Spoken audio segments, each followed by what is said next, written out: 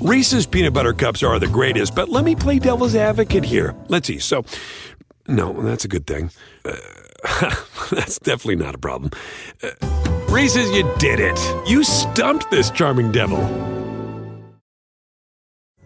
Pulling up to Mickey D's just for drinks? Oh yeah, that's me. Nothing extra, just perfection and a straw. Coming in hot for the coldest cups on the block. Because there are drinks. Then there are drinks from McDonald's. Mix things up with any size lemonade or sweet tea for $1.49. Perfect with our classic fries. Price and participation may vary. Cannot be combined with any other offer. Ba-da-ba-ba-ba. This episode is brought to you by the Historic Districts Council, the citywide advocate for New York's historic buildings and neighborhoods. For more than 50 years, HDC has been the only citywide organization that works directly with the constituency of over 500 local community organizations across all 5 boroughs to preserve and protect New York's rich architectural, historical, and cultural heritage. Working to landmark and protect significant neighborhoods and buildings, and understanding and upholding the New York City Landmarks Law. For more information, visit hdc.org. Funding for this episode is provided by public funds from the New York City Department of Cultural Affairs in partnership with the City Council and council member Benjamin Kalos. The Bowery Boys episode 391, A Walk Through Little Caribbean. Hey, it's the Bowery Boys. Hey.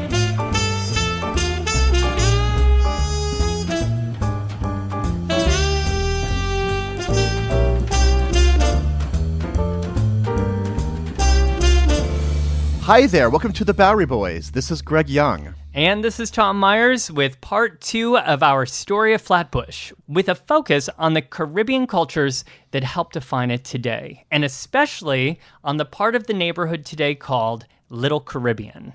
But we're not going to just sit inside a recording studio talking about this. No, it's much too nice outside. It's the start of summer. We are going on a walking tour. A food tour, in fact. It's the best kind. But first, let us recap, because in the last episode, we explored the rich history of the Brooklyn neighborhood of Flatbush, from its Dutch days when it was quite rural, up through the 20th century with the Brooklyn Dodgers and the King's Theater, and into present-day 21st century Flatbush. And at the end of our story, we spoke with Shelley Worrell from the community action group I Am Caribbean about how she led an effort to designate part of the neighborhood Little Caribbean. Well, in just a few minutes, we're going to walk the streets of Flatbush with Shelley as she takes us on a mini food and culture tour of Little Caribbean. And for that reason, I have not eaten anything yet today, Tom. I know you're hungry. Actually, the microphone is picking up your stomach growling, Greg. Maybe step It is. back. It is. I'm Move sorry. back. But first, to situate us, let's take a step back and look at the bigger story, the larger story of Caribbean immigration to New York City. And fortunately, we have another expert on the show to help set the scene here. We're joined now by Dr. Taisha Maddox, an assistant professor at Fordham University's Department of African and African American Studies, to talk about how people from the Caribbean first began immigrating to America and the challenges they faced over the past century. Hello, and welcome to the show, Taisha. Thank you so much for having me today. Dr. Maddox, thank you for talking with us before we head out on our Flatbush walking tour. In our last show, we discussed how a Caribbean community developed here in Flatbush in the 20th century. But if we could just step back for a moment, what did Caribbean immigration to the United States look like in the late 19th century and the early 20th century? So that's actually a great question. The group of Caribbean immigrants that came at the turn of the century were a very different group of people that came later in the 20th century, especially after 1960. So this first group of people were definitely a smaller group of immigrants that were coming, still in significant numbers. The period that I studied, 1890 to 1940, there were over about 350,000 people coming in between those 50 years. So A significant amount, but not the numbers that we see post 1960. Women were traveling for the first time. So we have a very unique situation in the 20th century where we have more women traveling to the US from the Caribbean than in the previous century, which is also something unique because when we think of immigration, we tend to think of young males who immigrate, but it was actually young women in this early period. They were coming mostly to the Northeast, to New York City in particular, was a very popular destination for Caribbean immigrants. And any particular nations or islands that you could sort of mention here? Were people coming from all of the islands, or did it depend on sort of like their legacy and, if they had been Dutch or English or Spanish? So I specifically research Anglophone Caribbean immigration. And so I know from my own studies that people were coming from all over the Anglophone Caribbean. You have people from Jamaica, Trinidad, St. Lucia, from some of the bigger islands all the way to the tiniest islands like Montserrat. We know that there were people who were coming from Montserrat and Nevis, places that are very small and very rarely talked about. Outside of the Anglophone Caribbean, we know that there were people who were coming from the Spanish Caribbean, particularly from Cuba, Puerto Rico, which at the time was in flux on whether or not it was a U.S. territory. We know after 1917, it becomes a U.S. territory. So not really immigration, but migration from Puerto Rico and also from Dominican Republic. We have a little bit later in the 20th century. We do see small numbers of people coming from the French Caribbean, particularly from Haiti later in the century. But it's not until, I think, 1960s that we really see the full diversity of the Caribbean represented in New York City. In the earlier 20th century and at the turn of the century, we see mostly from the Anglophone Caribbean people coming to New York City. The Spanish Caribbean, we see large representation in places like Florida. They were going to Florida specifically. Well, I wanted to ask about a very significant law that comes into play here, the Immigration Act of 1924.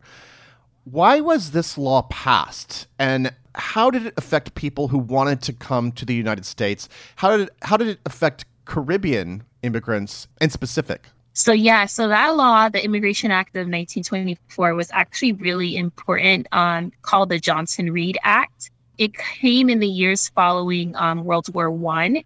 And so at this time, unfortunately, the U.S. government was very xenophobic and began to really tighten their immigration laws. And so between 1910 and 1924, they actually passed a series of laws. So the Johnson-Reed Act was the actual, the culminating law that put a halt to a lot of immigration. And so what the Johnson-Reed Act of 1924 did is it set a national quota for each country and each of their individual territories. So at the time, I'm studying the Anglophone Caribbean, they're part of the British Empire. And so that drastically changed the amounts of people who were coming. Prior to 1924, we see large numbers of Caribbean immigrants coming into New York and into the United States in general. And then after 1924, we see those numbers completely go down to maybe 10 or 20, something crazy that because of this law. And we actually had lots of people who were going back to the Caribbean. So we had reverse migration back to the Caribbean. We also know that at this time, there was a rise in illegal immigration, people stowing away on ships, coming in through illegal means because they weren't allowed to come in officially. I don't want to say that there was carte blanche before these laws were set into place, but I would say definitely there were more lax immigration rules and regulations. And after 1924, they definitely become more strict and stringent. Now, so there is this period where there is so little immigration coming into the country from all countries because of this law. In fact, this is actually why Puerto Rican migration actually increases, because there are these job opportunities for Puerto Ricans who can come to the United States. But it's not accurate to say that there was none, and especially around World War II, right? There were some job opportunities, and a lot of Caribbean immigrants took advantage of those opportunities. So during World War II, because of the lack of workers that they had and the increase of agricultural work and industrial factory jobs, there actually was an increase. We see an increase in Caribbean immigration, specifically for wartime jobs. In the agricultural sector, there was a commission that was started called the Anglo-American Caribbean Commission. And so that was commissioned, I believe, in like 1942. And it was specifically to have Caribbean migrants come and work in agricultural and non-defense jobs. And so as a result, we have lots of laborers who are coming from around the Caribbean. Most of them were coming from Jamaica to work in farms throughout America, to work in these non-defense jobs. So that's actually when we start to see the rise again after 1942 of Caribbean immigration back to the U.S. And that's where I was making the mention between that like first wave of Caribbean immigration at the turn of the 20th century. Most of the people who were coming were highly educated. They had professional job skills. When 1942, when they're being recruited specifically for agricultural work, then that changes the type of people who are migrating. And so we have people who don't have professional skills, but working like agricultural and farming and things like that, not necessarily from middle class and also aren't as highly educated. So we see a change in the type of people who immigrate between the turn of the 20th century and then in the 1940s, because they were being recruited for very specific things. Mm-hmm. And then, of course, all of this changes again in just a couple more decades, right? With a new law called the Immigration and Nationality Act of 1965, signed by President Lyndon B. Johnson. Now, what were the effects of this law? Because in a way, it really overturned that quota system that had been established many decades before. Yeah, absolutely. So that's what I call like the second wave. When people tend to think of Caribbean immigration, and when we study Caribbean immigration, that's where most of the research comes from, this 1965 period, because that's when we see the numbers like quadruple, and we have a mass number of Caribbean immigrants, and not even just from the Caribbean. We have people coming from everywhere in 1965 and after, and we have large numbers of people coming from the Caribbean. And I think a direct impact of that is that's when we start to see the development of like Caribbean enclaves. So what became then in the 20th century? Where did these communities really first develop? So at the turn of the 20th century into the 1920s and 1930s, we see Caribbean immigrants basically like subsuming, becoming part of the African American community. When we think of the Harlem Renaissance, many of the writers, musicians, and were actually from the Caribbean and Caribbean immigrants, but they were able to blend into to the African American community. But then as the prices and the demands of the Harlem Renaissance became more increased, similar to what we're seeing today, the rise in rent prices forced people out of certain neighborhoods. We saw Caribbean immigrants moving into Bed-Stuy. Bed-Stuy became a very popular place, mostly because of the beautiful brownstones. And so many Caribbean immigrants saw Bed-Stuy as a place they could purchase homes for themselves and develop roots within the United States. But in 1965, because their numbers are so much more significant, they began to create their own communities. And so we see Caribbean enclaves forming after this period. And I think that's a direct impact of that huge mass number of Caribbean immigrants that are coming. They'll be able to open their own stores, shops, develop their own neighborhoods, and bring much of their Caribbean cultural traditions with them after 1965. That's when we see places like Canarsie, Flatbush, those areas having very significant Caribbean populations and becoming what they are today.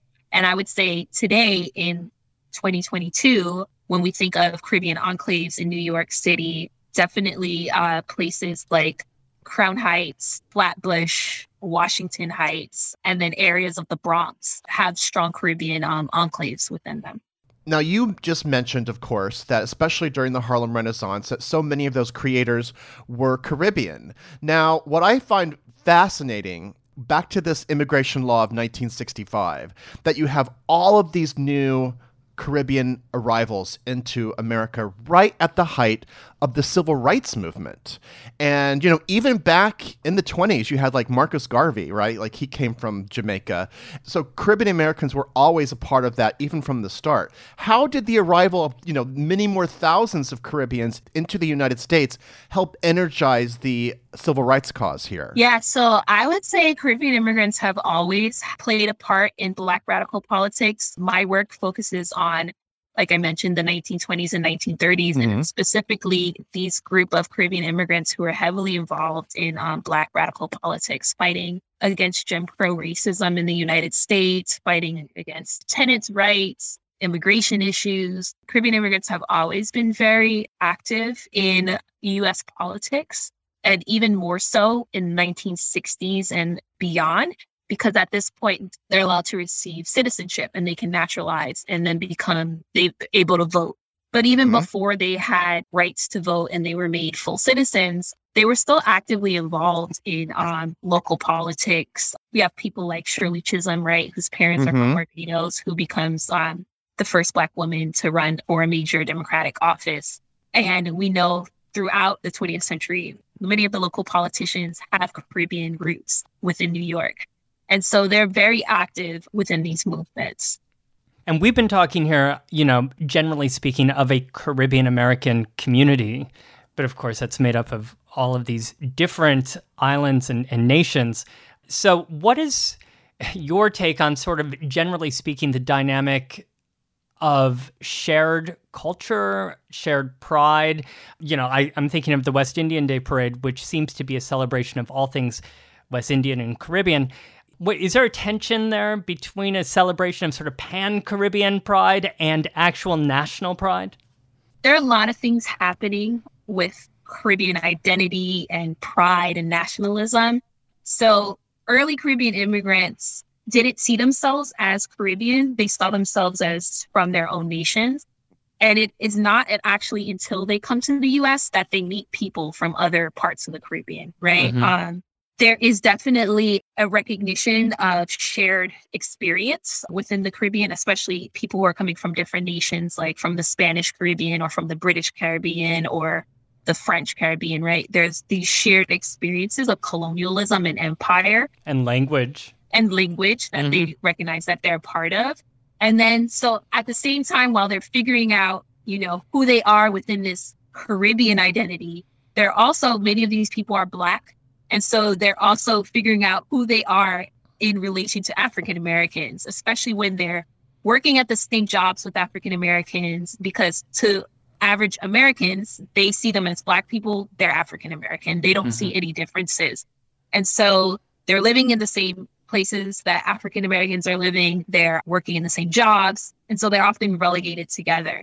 And so not only are they figuring out who they are in terms of this pan-Caribbean identity, they're also figuring out who they are in relation to African Americans and how they are Black in America and however that is different from their own individual countries, especially when many of these people are coming from majority Black countries to the US where they're now a minority, right?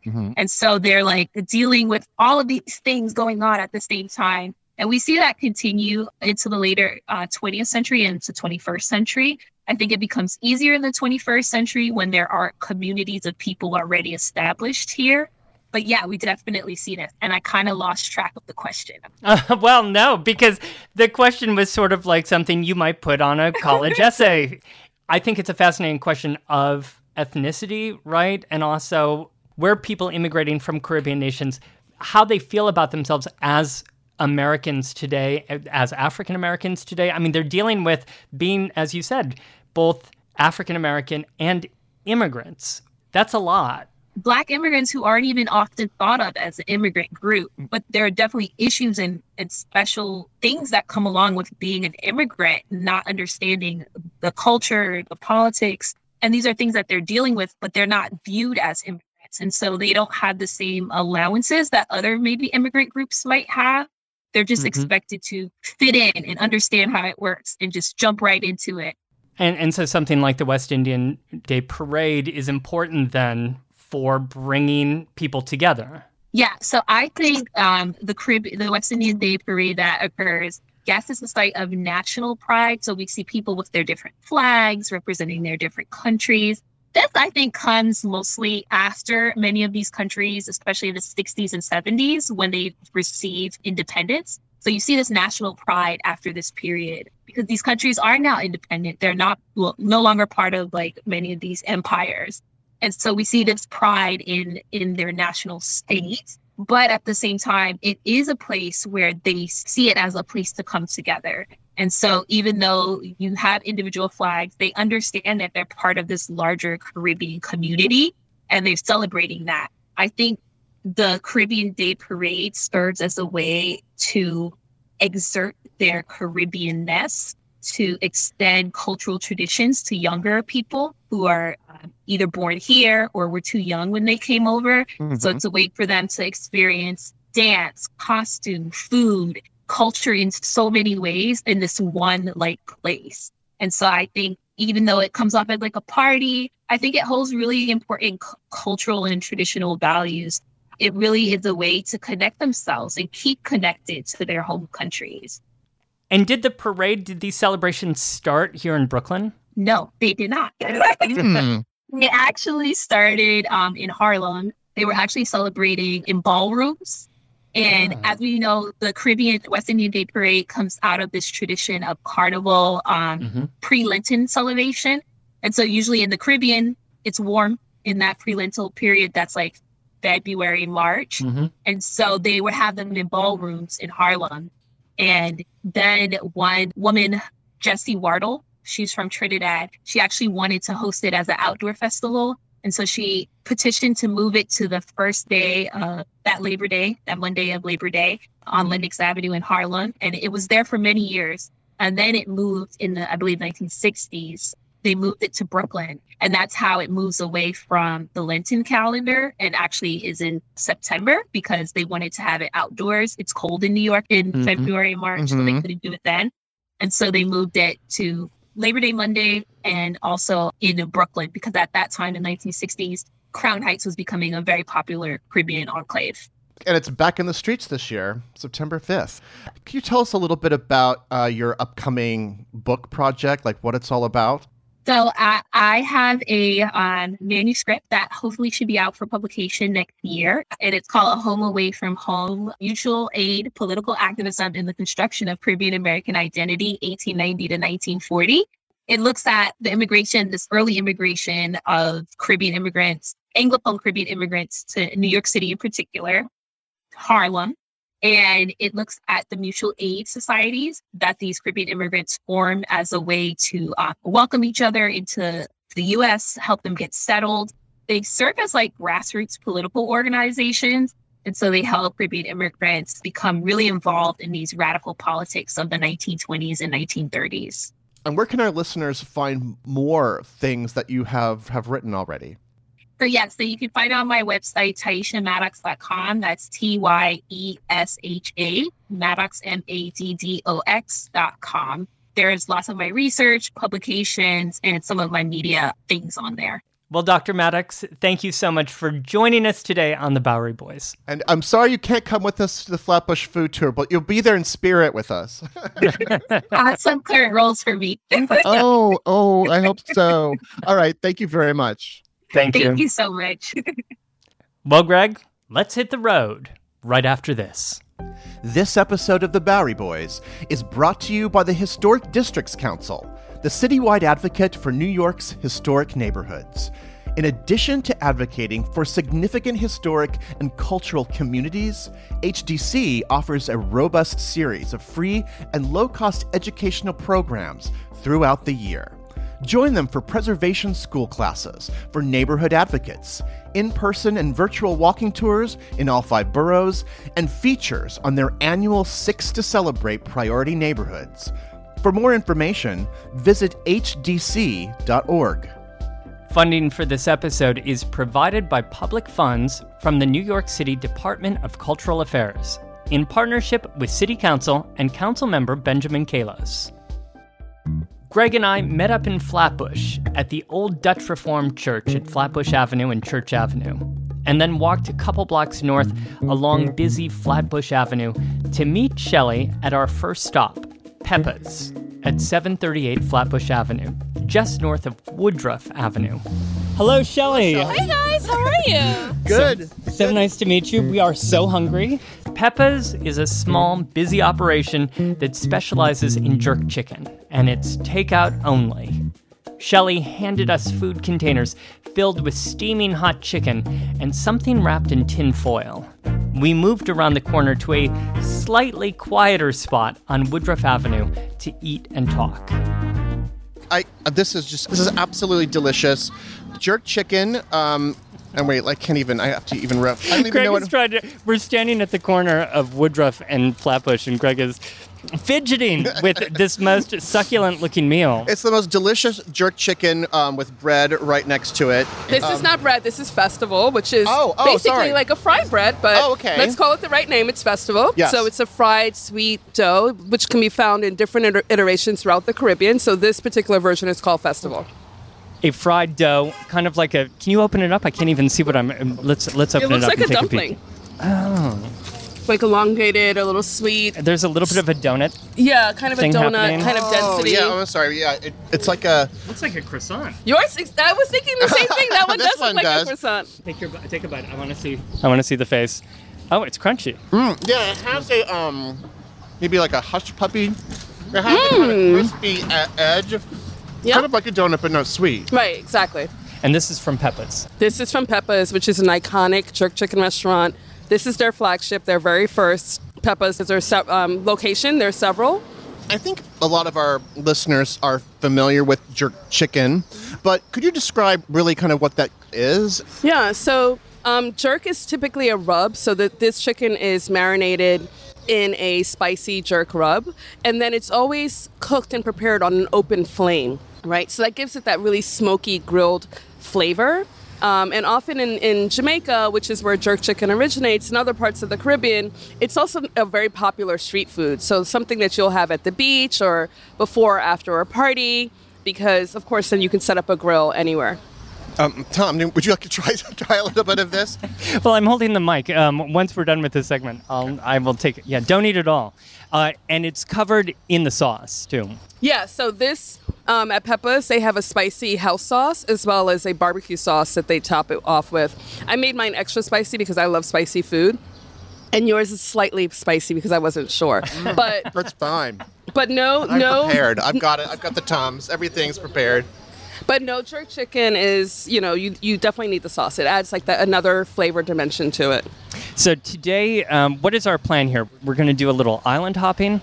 Yes, we're starting at Peppa's, and then I'm going to take you to what I call the power block of Little Caribbean, which is on Nostrand Avenue between Maple and Midwood. So we're going to first stop at La Bay Market, which is a Caribbean-owned Caribbean market, which is full of a lot of treats. You'll love it. And then that block is bookended by Allen's Bakery, which is a third-generation family-owned bakery, which we adore. But to be clear, actually, you can kind of eat your way up and down Flatbush Avenue. There's so many delicious restaurants of different varieties of Caribbean food, right? That's exactly right. So you can island hop on Flatbush, on Nostrand, on Church, on Utica. Really, the whole neighborhood is filled with delicious Caribbean cuisine. And that's one of my favorite things about the neighborhood. It's an especially special moment here. You mentioned in our last show that you grew up in Flatbush. I did. So where did you grow up, based on where we are right now? So when I was born, my parents lived on Bedford and Martens. 2150 Bedford, more specifically, which is right off of Nostrand Avenue. And my mom worked at the original Sears that was just closed down on Bedford as well. She was an accountant there. She worked, sort of like in their back offices. And then from there, we moved to Beverly Road, which is not far from here, close to Cookies. Over on the west side of Flatbush, right? Yeah. So going towards Victorian Flatbush or Ditmas Park. And then from there, we moved to Kensington, then to East Flatbush. And now I live close to King's Theater. So my life has come full circle. And how would you describe maybe the evolution of the kind of commercial district here? Were there as many like Caribbean restaurants, for instance, like, say 20 years ago when you were a girl? Or Yeah, I mean, I remember it being very Caribbean still back then. I think right now we're seeing the shift with gentrification happening. So you're starting to see a lot more cafes, a lot more sit-down restaurants. Some blocks have 2 or 3 coffee shops, right? Wow. And I will note that we are standing and eating. We right are now. standing, and this is the proper way to eat Caribbean street food, yeah. right? On the- You're supposed on the to sit sidewalk. with your hands. You see, I'm eating my chicken with my hands. So And still elegant. I try. But there are also a new generation of Caribbean restaurants and cafes that are opening up as well. So some notable ones are Hibiscus Brew, which is a Jamaican coffee shop, and they not only, of course, cater to some of the new residents, but also they insert their Caribbean flavors with sorrel. There's a sorrel smoothie, there's Lips Cafe. Yum. Across the street, you have Aunts and Uncles, which is a plant-based restaurant. That would have been my other block that I would have taken you to. It's called the Lit Strip, and lip means like almost like hip, but it's sort of like a more urban, cool way to say hip. So we say lit, and so you see it. You know, there's this really interesting mix. It's really a great moment to live in Flatbush. I mean, Peppa's has several locations, but would you say that for the most part, a lot of these businesses are what we might call mom and pop? Yeah, most of them are one location, but what we're seeing is quite a few of the businesses, even the ones that opened during the pandemic, they're opening second storefronts or they're expanding because of demand. A lot of people want to pull up to this neighborhood because it's actually still home to a large concentration of Afro-Caribbean, not only people, but also culture and food. So it's really a great place to just come and lime. It's a great place to come eat, shop, and lime. And so when you see our banner project on Rogers and on Nostrand, that's exactly what it says. It says eat, shop, lime. And lime in the Caribbean means to hang out, like we're doing right now. We're liming. We are liming. And actually behind you, Shelley, going down Flatbush, I just noticed a white van. You should take one. Yeah, so that's a $1 van. That is a $1 van, which is now, I hear, $2.75 or maybe even $3. Inflation Oh, everywhere. it's gas prices. So where do those run? So there's one that runs to Flatbush Avenue. One runs from Kings Plaza, iconic old Brooklyn, all the way downtown Brooklyn. We should always check because sometimes they do shorter routes. They may not go all the way to the plaza, right? So you have to say plaza. There are dollar van routes also on Utica Avenue, so from Eastern Parkway to the plaza. So I remember as a child growing up, and when you got off of the subway at Utica and Eastern Parkway, the 4 train, they would say Utica, Utica, Utica. And then now, and there are also routes along Church Avenue as well.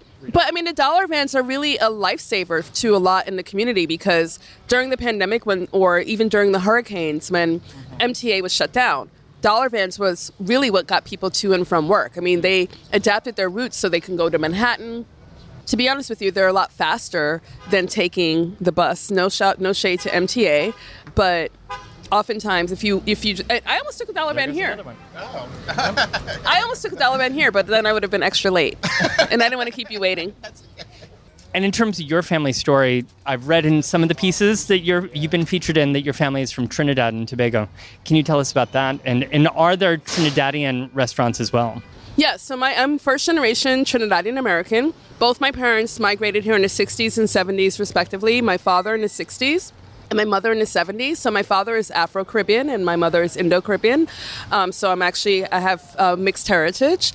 And yeah, of course, there's a ton of great Trinidadian restaurants in the neighborhood. You have just up this way, which is, I'm pointing south for those of you who can't see on Flatbush from Woodruff. You have Jen's Roti. North of us, we have one of my favorites, the Hot Pot.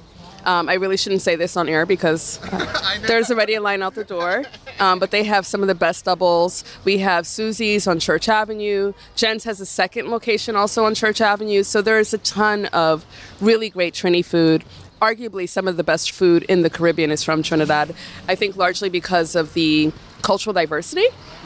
So you have the East Indian population mixed with the Afro-Caribbean population, and then we also had a large influx of Chinese. So there's actually Chinese, just like in Jamaica, we have Chinese Trinidadian food, which is amazing. My mother, every time she goes to Trinidad, that's one of the first things she wants to eat, even when she comes to Brooklyn. But unfortunately, there's not a lot of Chinese food in this neighborhood. You have to go to Crown Heights, to Trinidad Golden Palace, which is one of the better locations. Their currants rolls are also amazing, too, the best in Brooklyn. Also, the carnival was in the West Indian Day Parade was started by Trinidadians in addition to Juve, right? And they're both, well, I wouldn't say they both are modeled, but certainly the West Indian American Day format is modeled after Carnival in Trinidad, with the caveat that it's on one avenue versus the entire city, right? And also, you could arguably say the entire country is celebrating Carnival, or most of it. So, whereas here, we're just limited to that one block, the parade route. From Peppa's, we walked up Flatbush 2.5 blocks to Errol's Caribbean Delights, a bakery and restaurant located at the corner of Flatbush and Hawthorne. Shelley ordered a round of dark red juices for the three of us. Okay, so what's happening here? We've got some juices? So we have sorrel, and this particular one, we spike it with ginger beer, so it's really amazing. It's a little spicy almost, but good spicy, not like spicy. There's a little bite to it. And this is picking up juices at the Caribbean Delights Inc. At Errol's Caribbean Delights. So this is another Jamaican bakery. They're also really well known for their patties. Their patties are amazing. But we're a little full, so we're going to save ourselves for Nostrand Avenue. And this is, I must add, this is a delicious deep red, this drink. And it looks very, I'll just take a picture of it. It's like a Bordeaux. Oh yeah, it is like it's a nice big cold glass of wine. From the outside, it does not taste like wine. Exactly. Okay. You guys want to start walking over? Thank you. Thank you so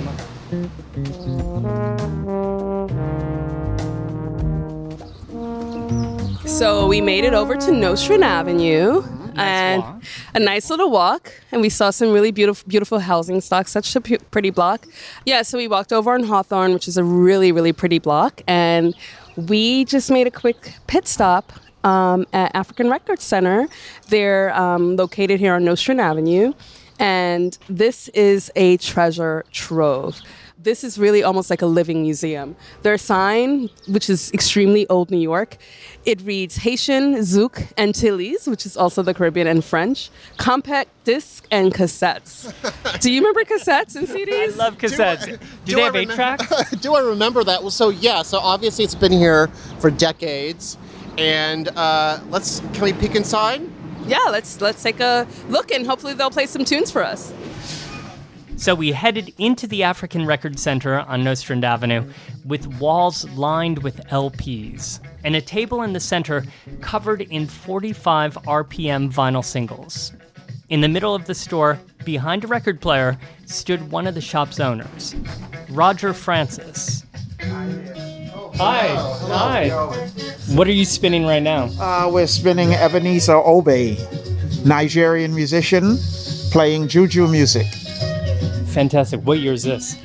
This year is 1983, to be precise. And not only, of course, do you have CDs, but of course you have all these vintage and new record albums. And of course, are a lot of these, are they imported, or do you order them, or do people come in and buy them and sell them used, or? These are all new records. Okay. We've been here for 53 years. We introduced African music 53 years ago, and all of this is stock that we've had over that period of time. So the records in here range from, let's say, 1969 to 70s, 80s, 90s, 2000s. And they're all original albums. And who's one of your hottest artists who people come in and ask for? There are a few. Franco and OK Jazz, one of the biggest artists that Africa has produced. Mm-hmm. It's from Zaire, Congo. And of course, Fela. We introduced Fela here. We introduced Ebenezer Obey. We introduced all the African artists. But favorites would be Franco, Fela, quite a few other Ghanaian artists, Tabulero Shiro, that some people know. It goes on and on. I bet you are very, very popular with the DJ scene here in New York City. I feel like every DJ that I've even been involved with or have gone to that has had Caribbean or African sounds probably got them from here, I imagine. You're 100% right. Yeah. As a matter of fact, we just had a DJ in here from LA. Uh-huh. He flew in to pick up some records. I think he's on his way back having lunch or something, you know? But we get all the DJs from all over. They come here for the African music, for Caribbean music as well. Well, thank you for showing us around. Thank you No much. problem. I'm going to come back from I just dusted off my record player, so now I'm going to find some new ones when I get back. So thank you very much. Pleasure. Thanks for coming, okay? Thanks, Shelley. Okay. Thanks, Shelley. One quick picture of the...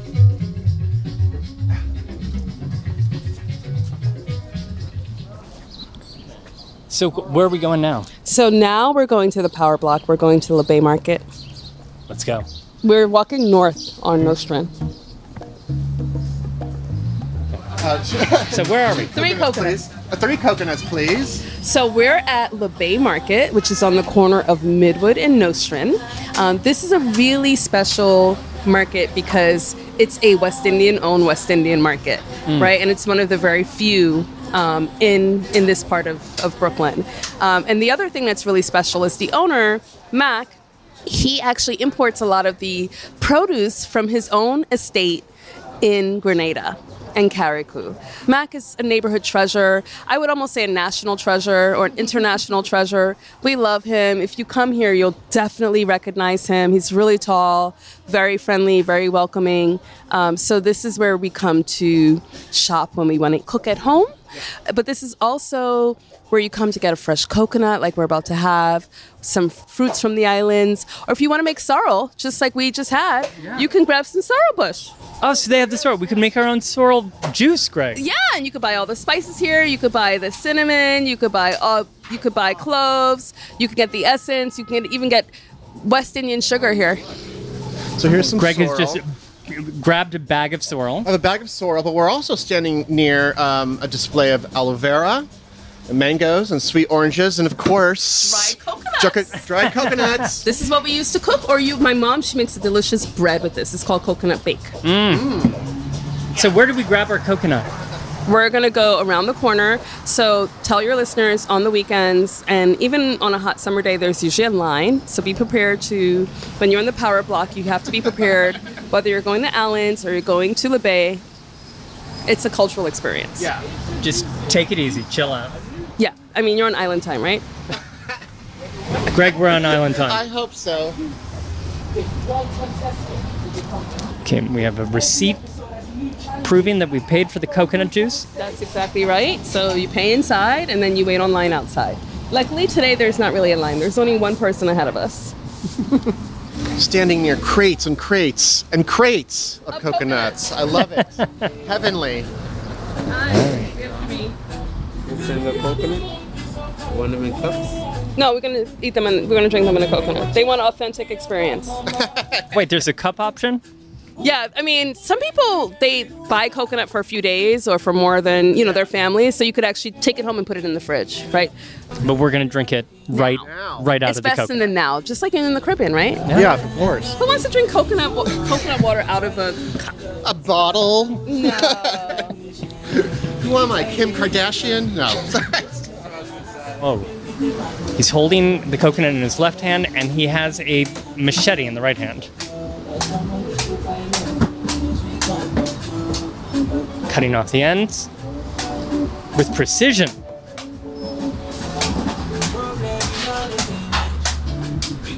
You have to be. Watch your fingers. I don't want to distract him. Here you guys. Whoa! So Shelly's handing Greg the coconut with the top Wow. shaved off, and there's still a little film over the. That film is jelly. Jelly. Thank you, sir. Thank you very much. We're getting you straws. Oh, wait, Wow. I think might be better with the straw. Can you get a it's so photo? good. Oh my god, it's so good. No. So now we're at the corner of Maple and Nostrand at the iconic third-generation family-owned Allen's Bakery. And I would say this is one of the most famous food establishments in Little Caribbean, right? I mean, I've known about this for a long time, so I'm very excited to be here. What makes it so famous? I mean, it's been here for so long, but I'll also argue their currants rolls, their breads, their patties, their delicious holiday and birthday cakes that have become part of so many of our lives, not only, for special occasions, whether it's a christening, a wedding, birthday, holiday. So, I mean, just everything here is so amazing. I mean, everyone loves baked yumminess, right? And you mentioned patties. Can we talk patties for a second? What exactly is a patty a savory dish? In our case, often it is a savory dish, and this is actually a different kind of patty. So there are many varieties of patties in the Caribbean. So you have a Haitian patty, which is very similar to like a croissant.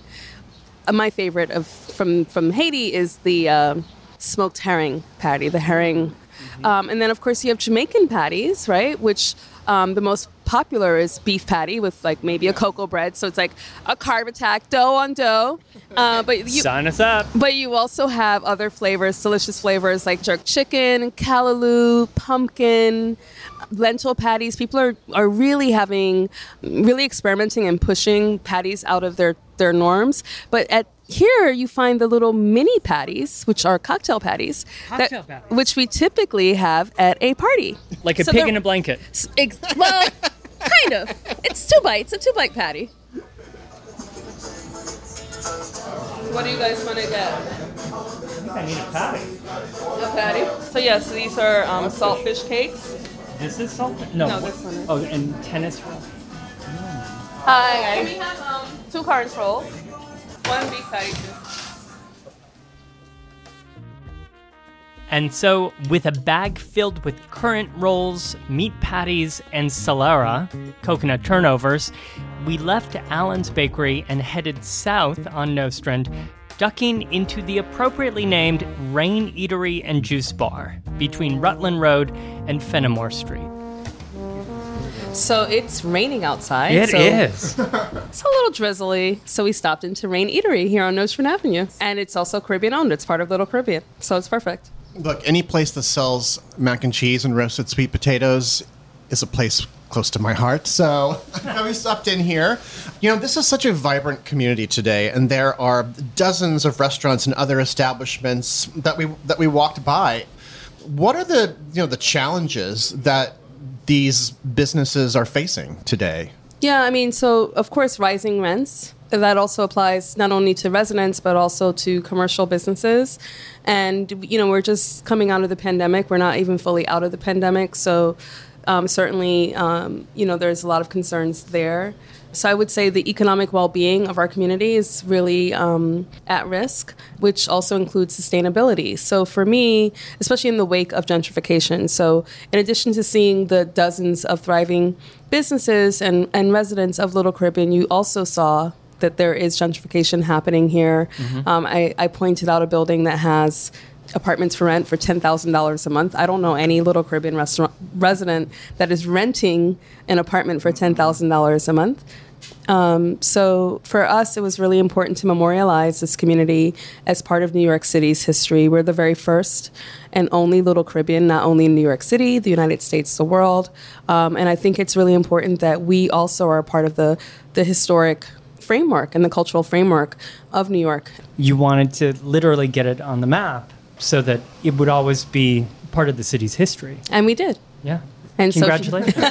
I'm really proud of that, that we're on Google Maps. We're working on getting us on other maps, but the community is here, and we love it here. Thank you for taking us on this magnificent tour and giving me a ton of extra food ideas that the next time I swing by here, I'll just do on my own. And maybe I'll even know how to order properly. Yeah, good. Thank you for this whirlwind tour of eateries. I mean, we are so well hydrated right now and well fed. How often do you do these tours, and how could a listener take one of your tours? Yeah, so they can book them directly on our website. You can go to iamcaribbean.com and you just click on tours, and you can book it that way, or you can email us if you want to bring a group out. A lot of the tours we've been doing lately have been group tours, so you just have to get in touch with us. Yeah, so it was fun. It was great having you guys island hop here in Little Caribbean today. Thank you, Shelley. Thank you. A big thanks to Taisha Maddox of Fordham University for joining us on the show today, and to Shelley Worrell of I Am Caribbean for giving us a fabulous tour of just a few spots in Little Caribbean. There's so much to see and do there. There's so much to eat there. And special thanks to Jean-Luc Stanislas for helping us out during our walking tour and for taking photos, which you can see at BoweryBoysHistory.com. Check out the site or check out the show notes for the names and addresses of the places that we visited today. A huge thank you to the Historic Districts Council and also to the New York City Department of Cultural Affairs in partnership with the City Council and Council member Benjamin Kalos. Thank you so much for sponsoring both of these shows in our two-part series on Flatbush and Little Caribbean. So thank you very much for listening. Have a great New York week, whether you live here or not. See you real soon.